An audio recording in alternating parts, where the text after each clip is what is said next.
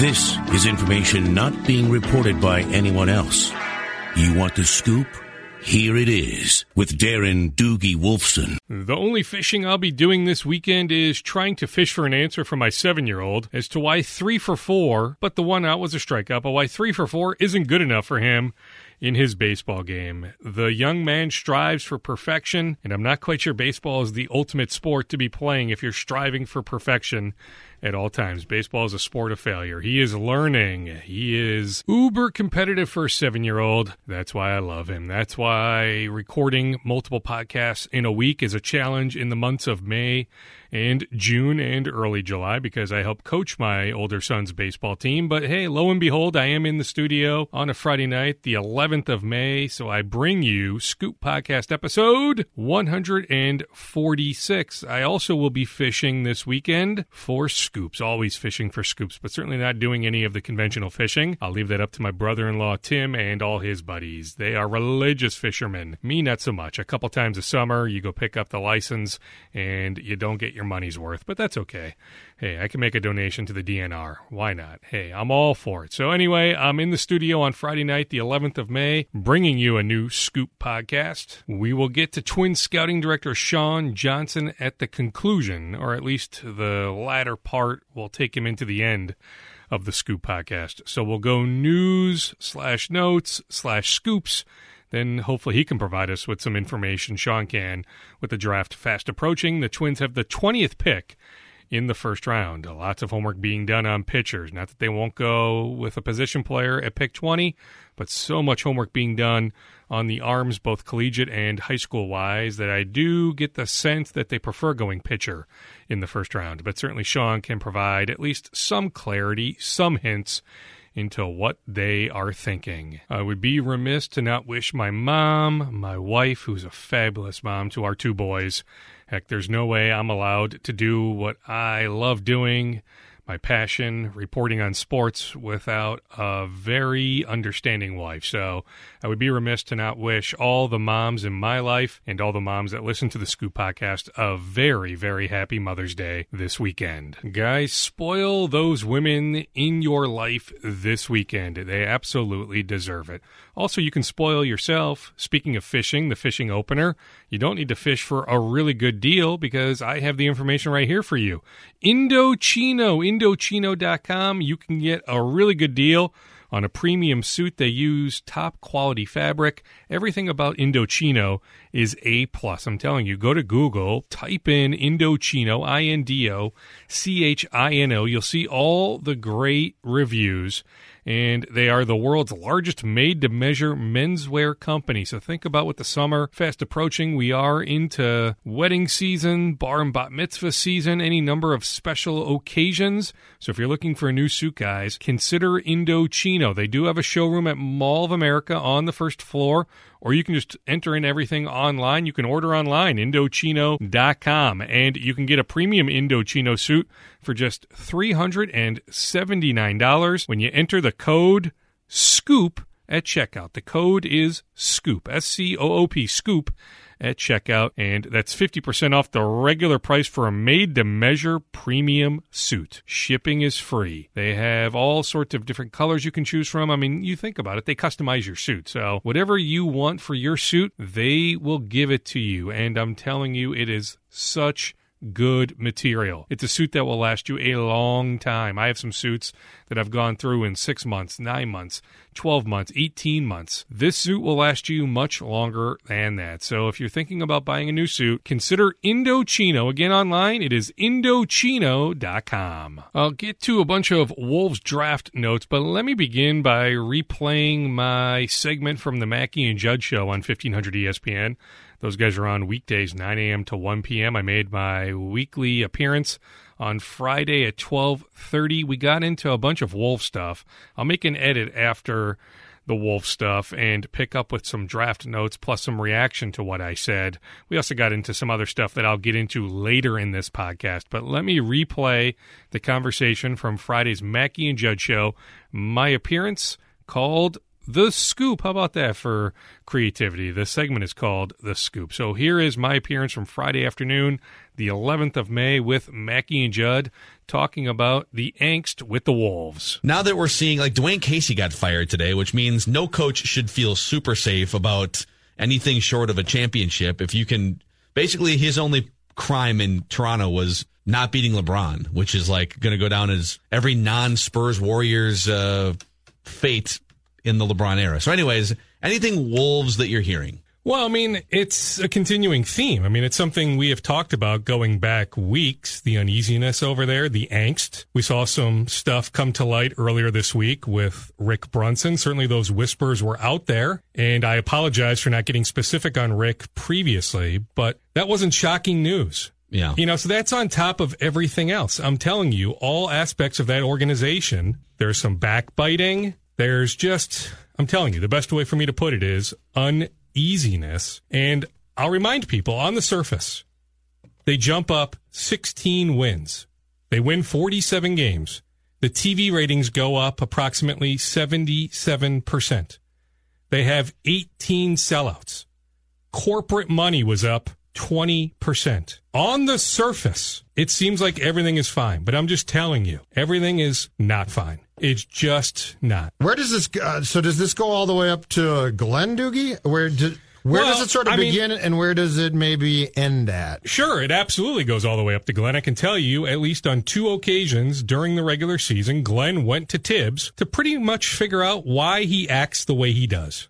For lack of a better term, why is he a buffoon? Especially on the sidelines. You know, in-game, the swear words with kids sitting courtside.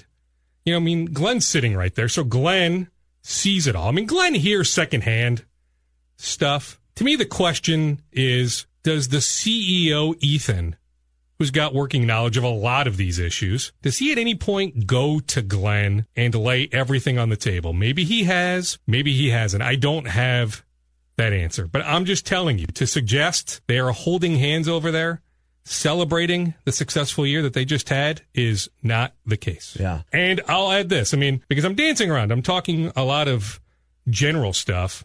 You want some specifics, so they let go Vince LaGarza. I forget what Vince's title was. It wasn't from a lack of work ethic. I mean, the buzz is that Tibbs feels like he should have the strongest relationship with Karl Anthony Towns. Vince was very close with Karl Anthony Towns. How about this, too, on Vince? Vince was told, do not interact with Jim Peterson. So Jim flies with the team. Jim is a team broadcaster. Wow. Jim is about the nicest human being on the planet. He's also great at his job. To tell your coaching staff, don't interact with Jim, is one of the most idiotic things I've ever heard. Wow. So Tom Thibodeau is telling people not to interact with Jim Peterson. Yeah, I mean, yes. I mean, Tibbs is aware. Tibbs is the boss. See, I mean, I don't know if it's coming directly from Tibbs or if it's coming from the mouth of Scott Layden, but there's no doubt in my mind that Tibbs is aware. You know what? Okay. And I mean, you are super plugged in, and I have no reason to doubt any of this, and I don't. So I preface it by saying, you know, if it's true, then get the bleep out of here. If you're Tom Thibodeau and Scott Layden, and that's how you feel about, or either one of them, and that's how you feel about one of the most professional and objective and great local color commentators across all 4 major sports. Jim Peterson is nationally lauded for how great he is at his job. You follow NBA Twitter, guys like Haralabos Vulgaris, national people around the country, Brian Windhorst, rave about Jim Peterson. They should. He is that good. He is. And so if you're Scott Layden or Tom Thibodeau, and not only do you disagree with his commentary, but to the point where you would actively try and prevent other people in the organization from communicating with him, get out of here with that. And I know absurd. The general manager went to Jim at one point. The reason why there's hatred is too strong, dislike, however you want to term it, with Jim is he's honest. Yep. It's insecurity. He's not always waving the pom-poms. Yep. You know, he says it like it is. So there is a thought from as high as it gets in that organization outside of Glenn that maybe Jim should be more positive. But yeah, I mean, you're right, Phil. I don't want that as a viewer. Yeah. Teach me, educate me. Jim does that on a nightly basis. But yeah, I mean, the idea that assistant coaches were told to not interact with Jim is as ludicrous as it gets. So there is one specific example. If you're wondering, okay, Dukes, you keep throwing out all these general statements. There is one specific example of something that is just mind-boggling over there. How is it going to sit with the fact that if if this is all true, if LaGarza was removed because Tibbs feels that his relationship with Cat should be the strongest that a person has with Cat on the team. And clearly from what Krasinski wrote about the relationship between LaGarza and Cat, that was very tight and very close. Mm-hmm. And Johnny also wrote that Cat, it wasn't that he needs to be asked about this, but you would think that you would tell him, hey, we're thinking of this move, and he was not. Where does that put things as far as your young superstar and a coach stepping in and firing a guy who that superstar liked and trusted? There still is the bridge of the agency, Creative Arts Agency. They represent Karl Anthony Towns. They represent Tom Thibodeau. So a guy like Leon Rose can massage that relationship if it even needs to be massaged. Also, if you're wondering about Cat's long-term status here, name me the last player off a rookie contract who doesn't sign, to turn down a max offer. I'm just saying. You just don't do that. You know when you turn down the big money? Yeah. After that one extension. I'm saying as far as Dwight Howard, any number of examples. So Karl Anthony Towns will sign an extension. I'm just trying to say as far as making very important employees and or players as happy as possible. Yes. Without causing friction because you got jealous that an assistant coach way below you might have had the best relationship with Towns. I don't even know if it's jealousy. I mean, who knows? I mean, Tibbs is a wall. I mean, nobody knows him. So I don't know. I can't speak on Tibbs being jealous. But it is the belief of others close to the situation that, and I didn't hear the word jealousy or jealous, but that Tibbs wants to have the closest relationship with the young star player. Yeah, that's just. But I'm just telling you, guys don't turn down max offers off their rookie contracts. That just, I hate it when things stem from insecurity. Insecurity is the root of so many problems, and whether it's sports or anything, and it's just whether if everything adds up the way that I think it does, getting rid of coaches because you want to be closer to a player, or blackballing a great broadcaster because you feel like he might be too negative. All of that stems from insecurity, and that makes me really uncomfortable. That's fine. That's fair. Mm-hmm. Now, I guess the flip side is, think about where Tibbs just came from in Chicago, Foreman and Paxson in the front office, open books for the most part, especially on background with a lot of members of the media. You know, so Tibbs saw that. Then you bring in Scott Layden as your GM. You bring in Brian Pauga from San Antonio as your personnel director, whatever his official title is. You think about the walls that are up in the San Antonio Spurs organization. So you combine Layden's background, and after he was burned by the media in New York, too. Mm-hmm. So Layden. Well, he also made a bunch of bad moves in New York, so. Then Tibbs. I mean, I get why they have the wall up. Also, Tibbs won in Chicago, acting about the same way. But at least there was somebody above him to challenge him. I mean, that's the issue. I mean, outside of Glenn going to him. But he's got 3 years, $24 million left in his contract. Layden makes at least $2 million a year, if not $3 million a year. So are you willing to eat approximately $30 million right now if you let go Tibbs and Layden? I'm telling you, I told you this weeks ago. I'll continue to say it. I will be surprised. So you can make a case for letting them go, sure, but that's a lot of money. Do you think Glenn Taylor, is it 0% or something above 0% that now that Dwayne Casey's available, Glenn Taylor would make a move on Dwayne Casey? I think there's some regret when they let go Dwayne. He's very nostalgic, Glenn Taylor. Yeah, but I would be surprised. I mean, never say never. Yeah. But I don't think it's, 30% or 25% or anything like that.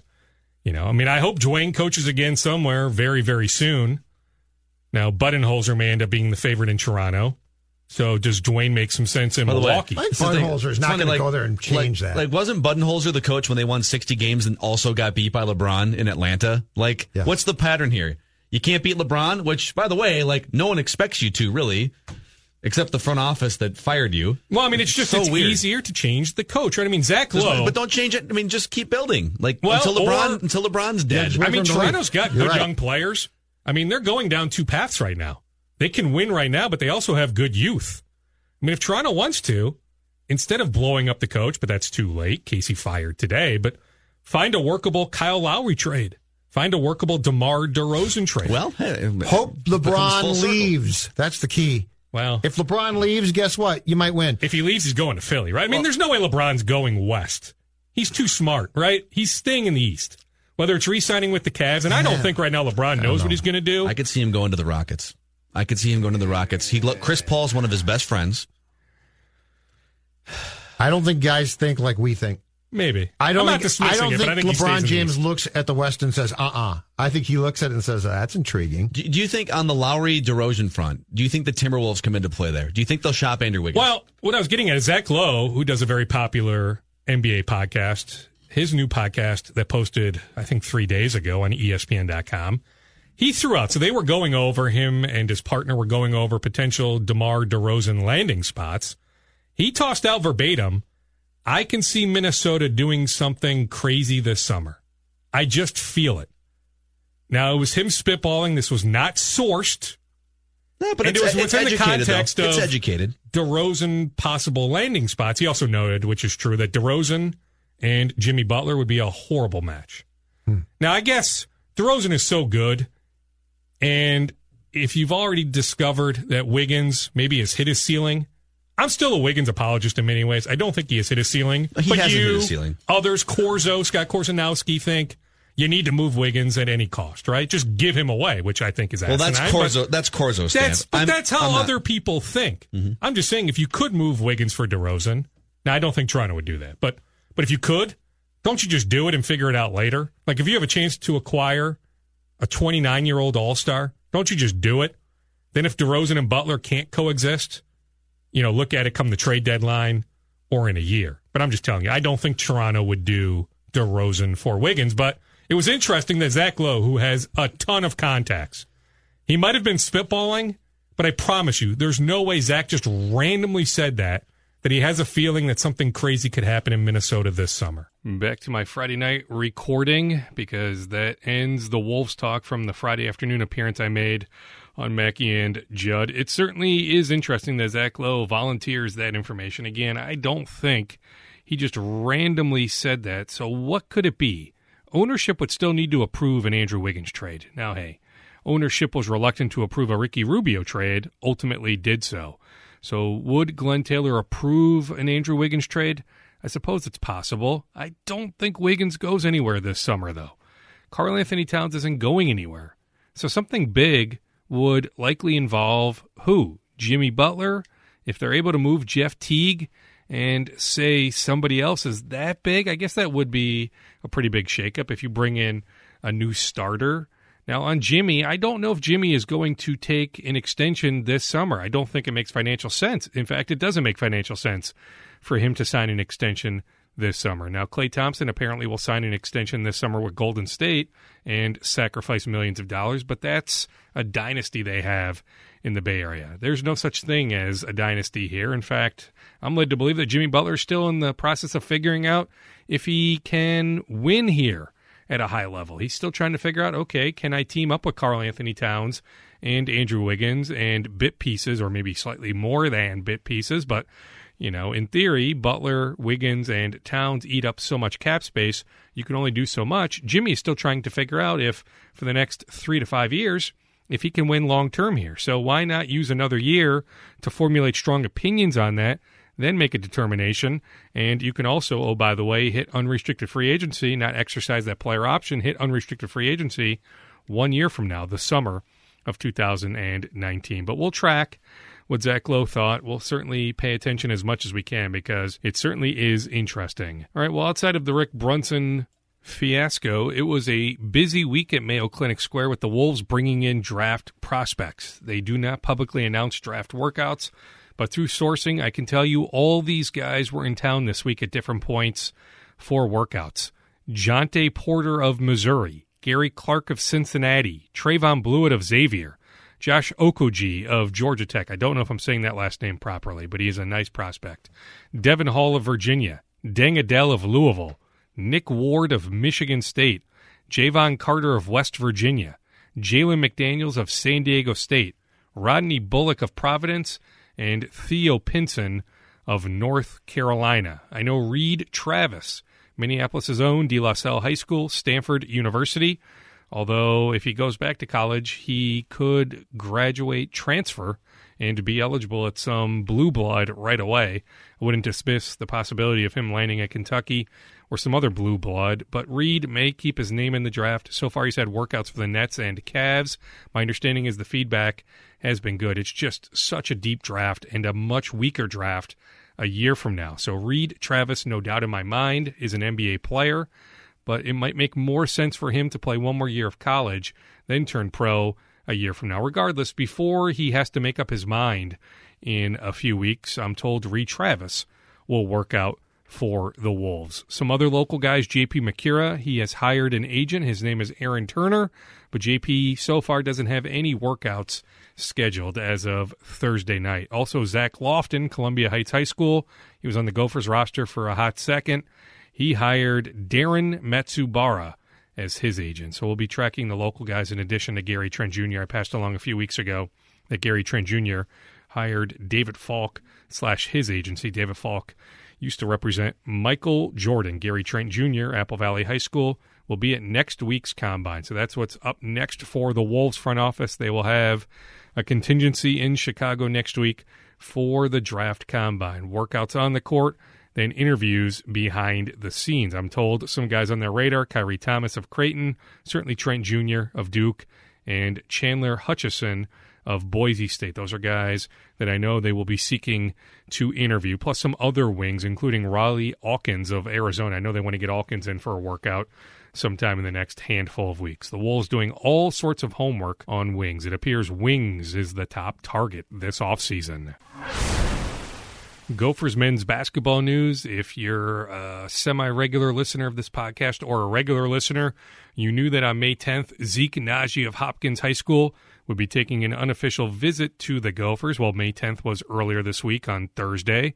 Zeke was over at the U. He spent some time with academic advisors, the coaching staff, including new assistants Rob Jeter and Kyle Lindstedt. And Zeke got some one-on-one time with athletic director Mark Coyle. I am told he was very impressed. It was a very positive visit for Zeke Naji, currently ranked in the top 50 in the country in the class of 2019. He is rolling up the offers. I saw that Texas Tech offered Zeke earlier this week. Kansas is showing all sorts of interest. I know that he has interest in Kansas, so that will be the next domino to fall potentially.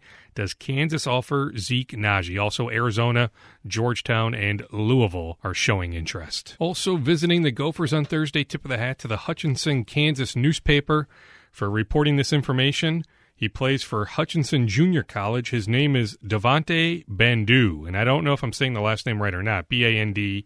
Devontae Bandu, 22 years old, with 2 years of eligibility remaining. It seems to be down to the Gophers and Baylor. South Carolina, for a hot second, had a good chance, but a couple sources indicate it appears it'll be Baylor or the Gophers, and he'll make up his mind in the next 48 to 72 hours. So you might even be listening to this, and you'll know where Bandu is going to school next. He is eligible right away, so if he comes in, presumably with his age, his scoring ability, he's a natural two-guard. I don't think he would come to the Gophers to come off the bench. Maybe I'm wrong on that, but I would think Bandu goes to a school where he can start right away. He must have gone to a prep school for a couple years. I'll have to investigate that, but that's interesting that he's 22 years old with still a couple years of eligibility remaining. So the Gophers still have that one scholarship opening. They took on transfer Peyton Willis. They took on transfer Marcus Carr, the transfer point guard from Pittsburgh. I know some people are curious. Is there a chance he could be eligible next season? Could the NCAA pass some sort of new rule, some new legislation, letting players be eligible right away if they transfer because their coach was fired? Stallings got fired at the University of Pittsburgh. They brought in Jeff Capel. That's when Marcus Carr said, hey, I didn't commit to Jeff Capel. It's time for me to go.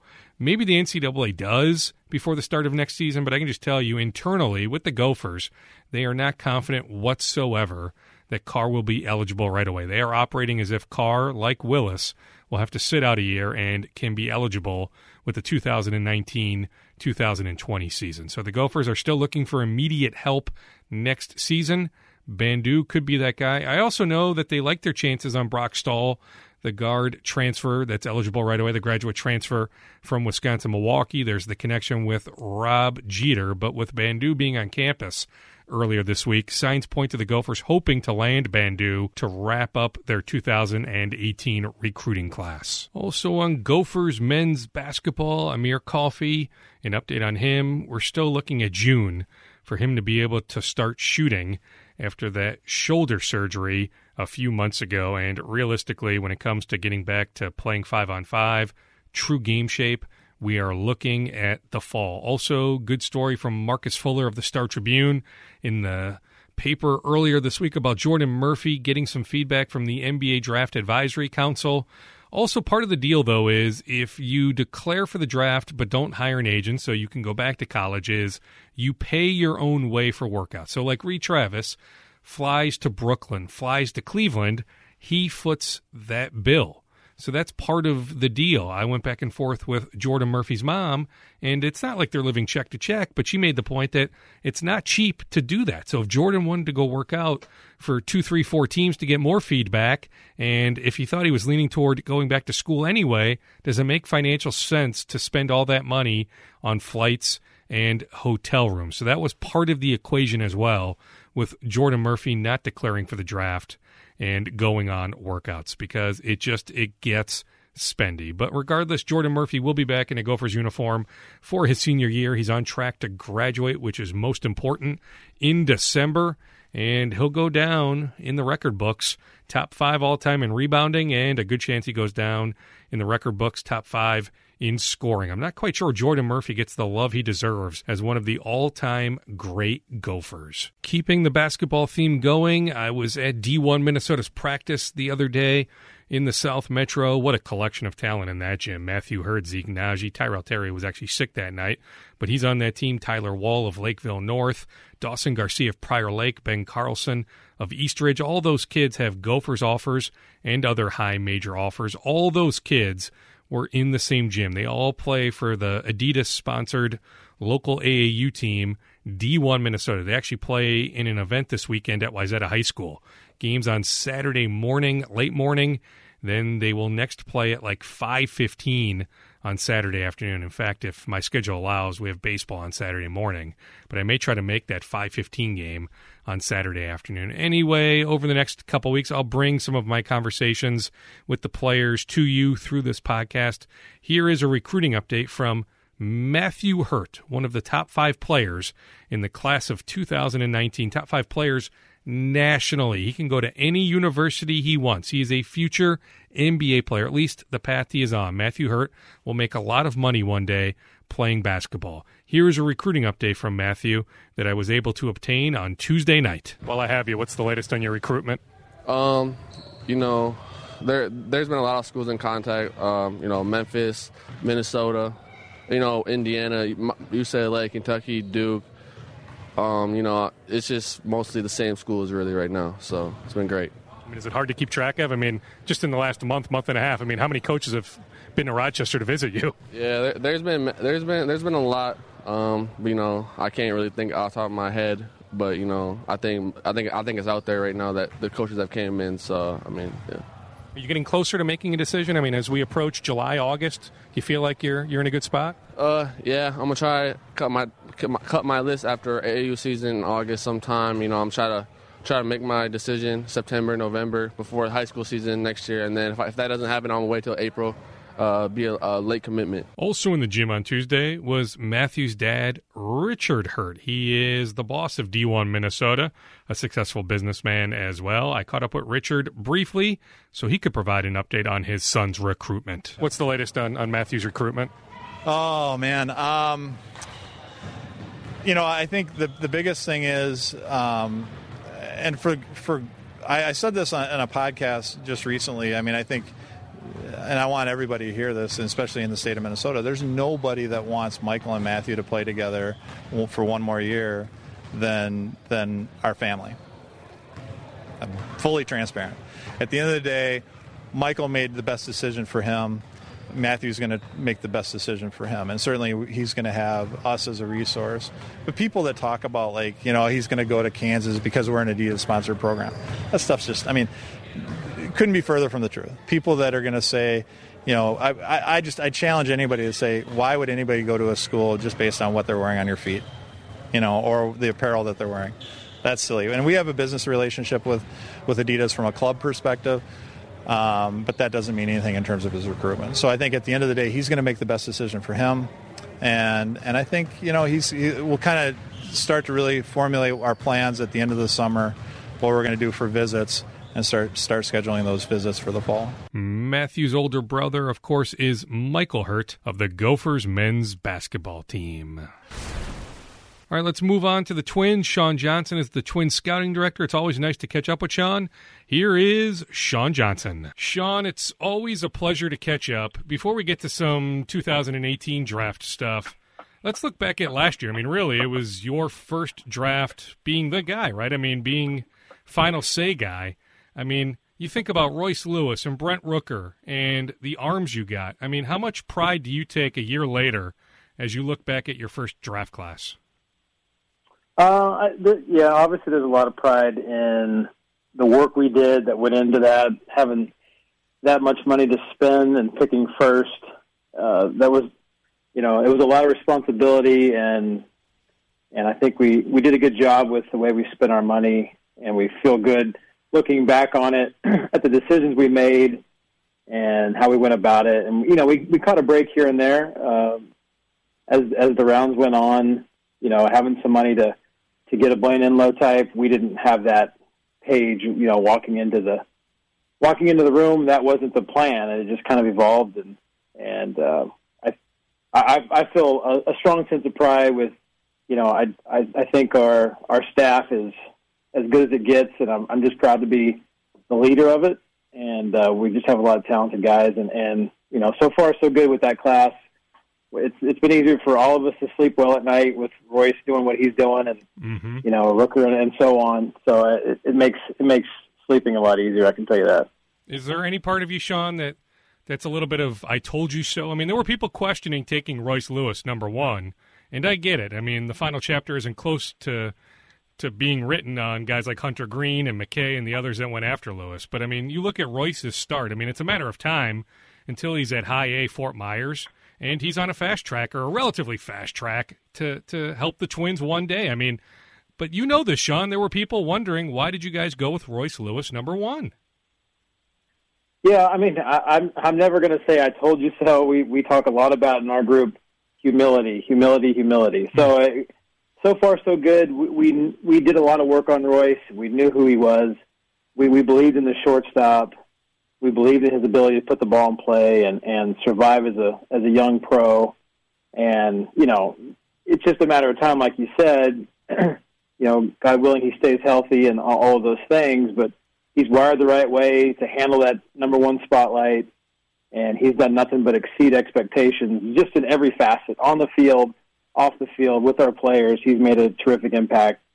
And that's kind of what we thought would happen, So I know there were some naysayers, and that there's always going to be that. But our room believed in Royce, and so far, so good. So far, so good, too, with Brent Rooker. I was just telling you off microphone on Friday night, he hits a walk-off grand slam. He's at Double-A, and I get it. He was a college guy, but he's another guy that absolutely should eventually help the big league team. Yeah, I mean, he got off to a terrific start, and we were able to get him kind of back on track, make him age-appropriate for his league. And we got to see him a couple days in spring training, and he looks terrific. His swing is constantly improving, and we hope he just stays on the track he's on. On the 2018 draft, because I won't steal too much of your time, how is the depth of this draft compared to other drafts? The term depth is usually a little tricky. Like last year, I guess a good example is there was depth at the top of the first round. There was an elite group of 5 or 6 players. It was Royce, it was McKay, it was Gore, it was Wright. But we knew we were picking from one of those guys because those guys had made some separation. Now, you could have put those guys in any order. Hunter Green, some people had him maybe 1, some people had him 6. Mm-hmm. Some guys would have taken Royce maybe at 6 if we didn't take him at 1. Who knows? It doesn't matter anymore. But this year's group it's got depth, but it falls off really quick there's no unanimous one this year, and then it gets really blurry after that. But the way we look at it is there's not much fall off from pick 5 or 10 to probably 25 or 30. So it's deep, but it's not elite in talent. Yeah, I mean, that's not bad, though, when you guys are picking 20. You're suggesting that really between picks 5 and 25, there really isn't that much of a separation? Yeah, I think it's pretty gradual. Sometimes there's always kind of an area where you see it kind of fall off. And last year it was probably after 6 or 7, and then it got a little blurry, like who would you take? But this year I wish those teams good luck. In the top 5, that's a tough year to pick up there because the guys who are supposed to go have some hickeys, and there's some other options that aren't really that sexy for whatever the slots are. Mm-hmm. So we'll see how it shakes out. But we're glad we're not up there. We'll take 20. Oh, absolutely. Heck, you'll take pick 28 or 29 or 30. Sure, 30 absolutely. Would be ideal. Yeah. Yes. So between 5 and 25, are we talking, is there more depth pitching-wise or position player-wise? There's, coming into the year, and some of the high school pitching has kind of fallen apart, but that was kind of the strength of the first round. There's a lot of velocity high school pitching, which it's not always the ideal market you want to shop in because of the attrition, and it's hard to get guys through, high school selections being pitchers in the first round. If you run the numbers, which we have, there's a lot of guys you've never heard of that went tall in the first round and out of high school. And so I think those guys have had some health issues here and there, and some guys haven't performed, haven't thrown well, have taken a few weeks off. So those guys are probably going to slide down. I think what you'll see is a lot of the college pitchers and college hitters will kind of climb up the board and fill in those gaps, because that's really the preference of a lot of teams is it's a quote-unquote safer route. There's less chance for things to go wrong if you take a college player.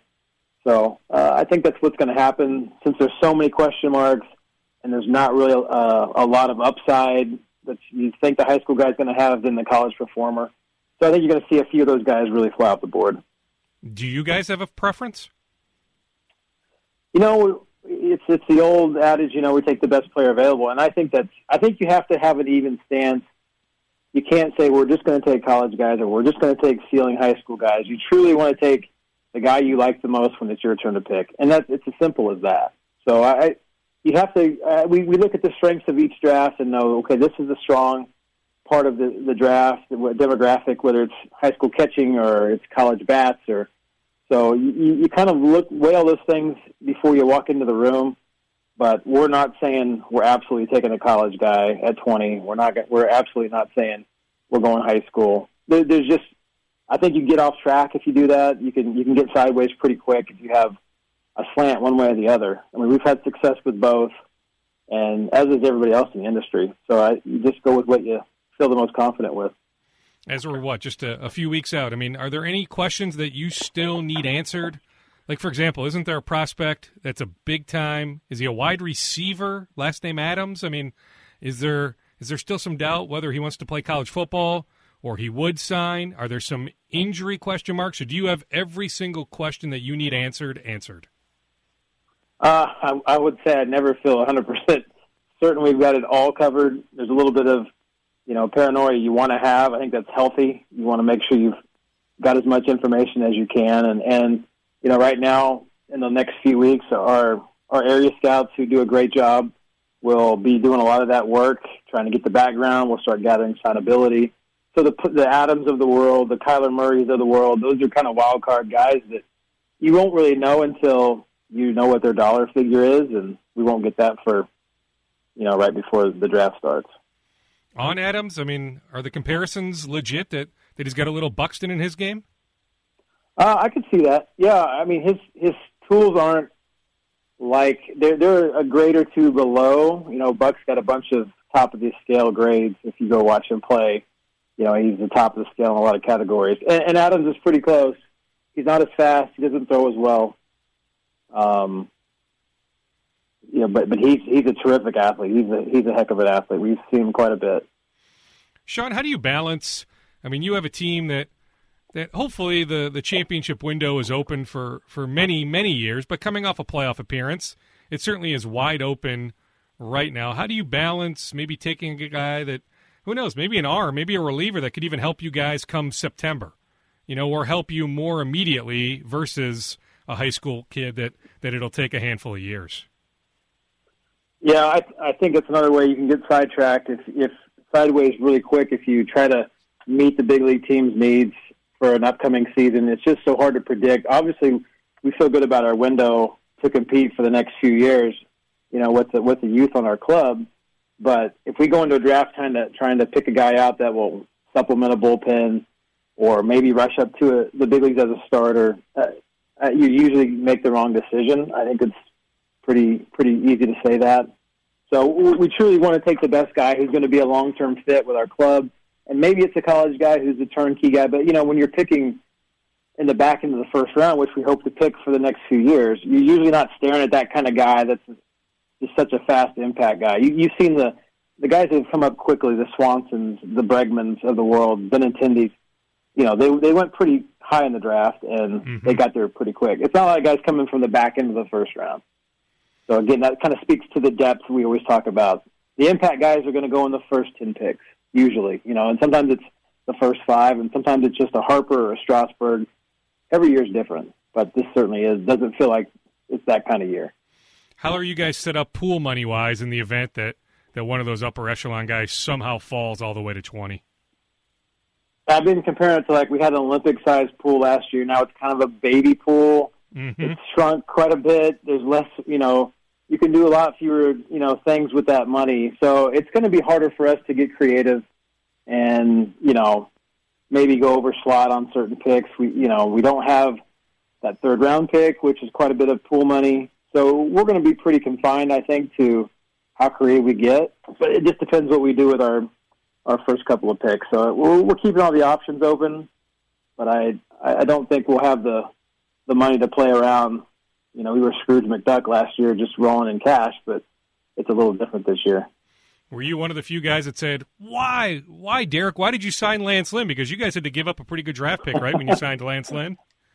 Yeah, I mean, I would obviously never say it to Derek, but we were fine with it. I think it was an awesome addition to our team. Oh, yeah, for sure. And it's what we needed. And to trade a third-round pick for Lance Lynn every day of the week. Agree. Yeah, I mean, ideally you'd sign him for multiple years, and I get it. He didn't have the best of Aprils, but he's got enough of a track record. I mean, I fully expect Lance Lynn to still have a good year. I guess the comeback, though, is you wish he had signed a multi-year deal. I'm with you. You sign Lance Lynn, especially when you've got this championship window open, but unfortunately you've only got him for the 1 year, and you guys do give up that third-round pick. Yeah. Yeah, I think it's a good trade-off, and I'm sure Derek would do it 100 times in a row out of 100, and we would be happy to have Lance Lynn every day of the week. Yeah, and hopefully he's making a playoff start for you guys. But when you lose that pick, was it pick 95? 95, I believe, at the time. So yeah. Not only do you lose the pick, but then you also lose, I mean, I guess explain to the audience how that works with the pool money. So you lose the pick, but then you also lose that slot money? Yeah, so every pick has a dollar figure attached to it from the first round to the 10th round. So let's say the third round is $800,000. So we lose that pick. So you lose the $800,000 you could spend elsewhere. So like last year, we were under with Leach. We were under with Royce Lewis. We had a surplus to go over and sign Enlow for over slot. Mm-hmm. So we used that savings, and you can distribute it however you'd like. You can spend it all in the 9th round, but you have to create that savings to spend it.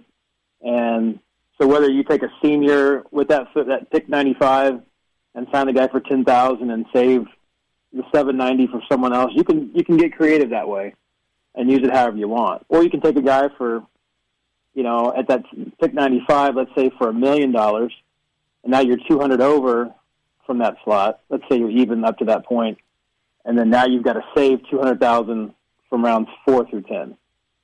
So it's a little complicated. We've got a lot of calculators out in the room to keep track of the dollars, but that part is the flexibility that allows us to do the Enlow deals of the world and kind of squeeze. You kind of just want to create enough space to squeak one more player out of the draft. And last year we had enough money that we got Enlow for $2 million, which isn't a normal draft. Yeah, I mean, you guys worked it brilliantly last year. How much do you, Sean, pay attention to the mock drafts? I ask that because just even this week, like ESPN.com, Keith Law has you guys taking this college pitcher from Florida. MLB.com has you guys taking this college pitcher from Florida. Baseball America this week has you guys taking this college pitcher from Florida. How much do you watch the mock drafts? Well, that's good to know because I think I'll just head home from here. I don't know why I'm on the road. Yeah, exactly. Got it predicted. That's great news. I think for people listening to this, the main thing when you look at the mock drafts is we pay attention to the names that are in it, and not so much the order and because they don't really. They're guessing pretty quick after about pick one. They're trying to piece together enough information to make a decision, and they kind of go off track record. Certain teams like certain players. They probably think we need a pitcher, right? We're going to be good. Let's take a college pitcher. So that's just kind of the math that they do.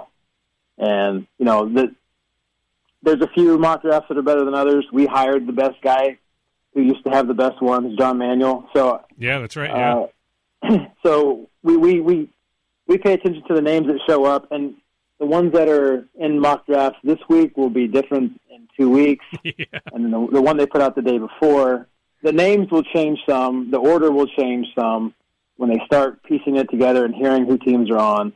But there's a lot of guesswork that they're doing. If I had to do a mock draft for a publication, it would be awful. So I don't know how those guys do it. Good reminder on John Manuel. What is his role right now in this process? Well, in our process, I mean, he's seen a few amateurs for us around his pro coverage. We'll probably have him feel around with some of his buddies in the media, trying to get some information, intel. But right now he's full time on the pro side, watching minor league and major league games. So we've used him quite a bit. I bounce questions off him all the time, and he's been a great resource for us. Nice. Now, what's your schedule like right now? I mean, home base is here in the Twin Cities, but I mean, is it very rare when you're back home here in Minneapolis this time of the year? Yeah, I probably was in Minneapolis 2 days in March. I had to leave a day early because there was a snowstorm. I was home probably 2 days in April, and I've been home a day or two in May. Just one, actually. So, I'm out quite a bit. I'll kind of peel back a little bit after this weekend coming up, and we've got conference calls Monday, Tuesday, Wednesday with our scouts. So now is the time we start bringing all the information together, finding out who our guys like. We start focusing on the details of each player. Do we know enough? Do we need to dig more? Do we need to see this player again? I'll assign conference tournament assignments. We'll cover the big ones with prospects in them, and then we'll convene in Minneapolis on the 29th and start our draft meetings. I'll leave you with this, Sean. How is the local talent this year, draft-wise? And, not just the high school kids, but, like a kid like Sean Jelly, from Kentucky, the SEC Pitcher of the Year last year, he's a Matamidi guy. Or Jake Irvin, #1 pitcher for Oklahoma, is a Bloomington Jefferson kid. But then I know, isn't there a good pitcher at, like, Rosemount High School? There's some good players at Lakeville North. I mean, how is the local talent this year? Yeah, there's a couple interesting arms. Now, if they'll stack up on our board high enough to get him, to forego college, we'll see. That remains to be determined. But yeah, there's some nice players up there, and there's a bunch of college guys. Where I'm looking at a roster at a given college, and it's a kid from the cities, and there's one of them, Wallner at Southern Miss. He might be the first pick in the draft next year. So he's. Michael Bush at North Carolina having a great year. He's a really good hitter. Mm-hmm. And, I see these Minneapolis kids on the rosters all the time, and they're good players, so it's encouraging. Who's in the mix now to be the #1 pick next year? It's a kid at Southern Miss. His last name's Wallner. Wallner, okay. I don't even know who the heck he is. Yeah, I mean, I plead stupidity. I'm going to learn about him now. Yeah. Yeah, late bloomer. He's a big, strong kid. Wow. So, I mean, you're already, I mean, that's a good reminder, too. I mean, you're doing a lot of prep work not only for this draft, but, I mean, you guys are all looking at guys that are draft eligible over the next few years as well. Yeah, I mean, we kind of always have our eye on, the following crops, how that's progressing. Like, I already have a forecast for next year's high school group and where those players are going to be.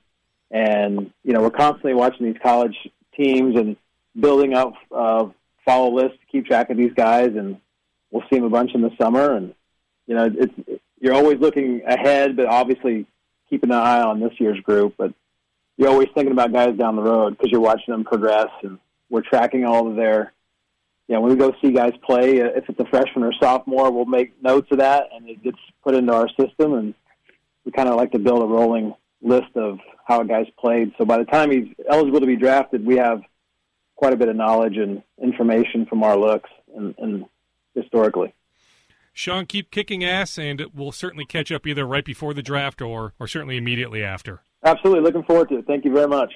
It's always fun to catch up with the Twins draft boss. I was able to catch him after he watched a high school prospect on Friday late afternoon out west. Him along with Darren Johnson. So pretty much the two Twins heavy hitters when it comes to the draft. Certainly Mike Ratcliffe is heavily involved as well. But two of the heavier hitters, the boss himself, Sean, and Darren Johnson is heavily involved. They were watching the same prospect. So the kid is a big deal. Certainly a first-round prospect. The question is, does that kid even get to pick 20? And it was late afternoon on the West Coast, early to late evening here in the Central Time Zone. I'll finish with a potpourri of notes on the Twins. I know somebody close to Mason Melitakis is surprised the Twins let go the lefty, formerly on the 40-man roster. An ERA below 2 over his last 10 outings. Before then, he had struggled. You can certainly make the case the Twins knew what they were doing releasing him, but I do know that his camp fully expects to land with a new organization very quickly. Also on the Twins, I tweeted this out before the beat guys, and the beat guys were all over, but Max Kepler will be okay. Not in the lineup on Friday. His hand is a bit bruised after taking that ball off his hand on Thursday night, but he should be back in the lineup, if not Saturday, then Sunday. This is not any sort of long-term injury. On Miguel Sano, it'll still be some time. My sense is he will need a rehab assignment, even though he's with the team right now in Anaheim, and I know Friday pregame he did all sorts of work with Gene Glynn supervising. But if I had to say right now, signs point to Sano going on a rehab assignment before he joins the big league club once again. I'm a broken record. Paul Fenton remains the favorite to be the Wild's new general manager, especially now with Nashville's season over. So that announcement could come as early as early next week, and make no mistake, Paul Fenton absolutely positively wants to be the Wild's new general manager. I know there were some reporters in Canada wondering maybe he just stays in Nashville, he waits it out, he waits his turn, and he'll be the Nashville general manager. No, he is ready to take the Wild's general manager job once Craig Leopold offers it to him. On Gophers football, I try to track, at least in the national scene, the quarterbacks that they are after. I reached out to a Gophers contact. Heck, I spent some time with PJ Fleck on Monday. But anyway, a quarterback from Texas that Kirk Shiraka has seen recently, Jacob Clark. Syracuse wants him, Wyoming wants him, Colorado State wants him. He will be on campus this weekend. The Gophers recently offered him. They like their chances with Jacob Clark out of Rockwall, Texas. Here's an update on another quarterback the Gophers have offered. He's in the class of 2020, so he's a current high school sophomore. Jalen Suggs of Minnehaha Academy. He's actually going to take an unofficial football visit, to Ohio State in early June. I was catching up with a couple people close to Jalen. There was also the possibility, I actually tweeted this out, that he was also going to visit Florida State in early June, but it turns out his schedule is far too busy on the basketball front that multiple trips just aren't in the offering right now. Maybe eventually, but he's definitely going to Columbus to check out Ohio State. Plus, Ohio State is sending at least one coach to see Jalen at Minnehaha Academy next week. All that being said, he's a future NBA player, the path he is on. So while he loves playing football, he's a phenomenal quarterback, dual threat quarterback. It's hard to see him. This is now me more opinion talking, but it's hard for me to see him not playing basketball and basketball only at the collegiate level. On the Vikings front, Tom Pelissero, my good buddy, had the scoop the other day. The Vikings had a defensive tackle in for a visit. David Perry, former Colts starter. As of now, no sense that the Vikings have interest in free agent defensive tackle from Minneapolis, former Gopher, Rashid Hageman. He worked out for the Patriots earlier this week. He's got a couple other workouts coming up. I know the Seahawks have some interest, but no sense yet that Rashid Hageman has interest from the Vikings. Now, Rashid did recently switch agents again. He let go local agent Blake Barrett, so now Hageman is on his third agent. And I feel bad for Blake, somebody who's a friend of mine, but I feel bad because I know how much Blake did for Rashid. But anyway, he's been training at Game Face Training here in the Twin Cities. Rashid is in phenomenal shape. So if he's mentally in a good spot, and all signs point to him being in a good spot, he should be on an NFL roster once again in the very near future. All right, that does it for Scoop Podcast episode 146. Happy Mother's Day to all the moms out there. Happy fishing opener weekend. Be sure to check out for your suit needs Indochino. They have a showroom at Mall of America. Online, it is Indochino.com. You can get a premium suit for $379. That is 50% off. High-quality fabric, the best of fabrics, and they customize the suit for you. Just use the promo code at checkout, SCOOP. The promo code SCOOP gets you 50% off a premium suit at Indochino. I'll be back next week. Appreciate you listening.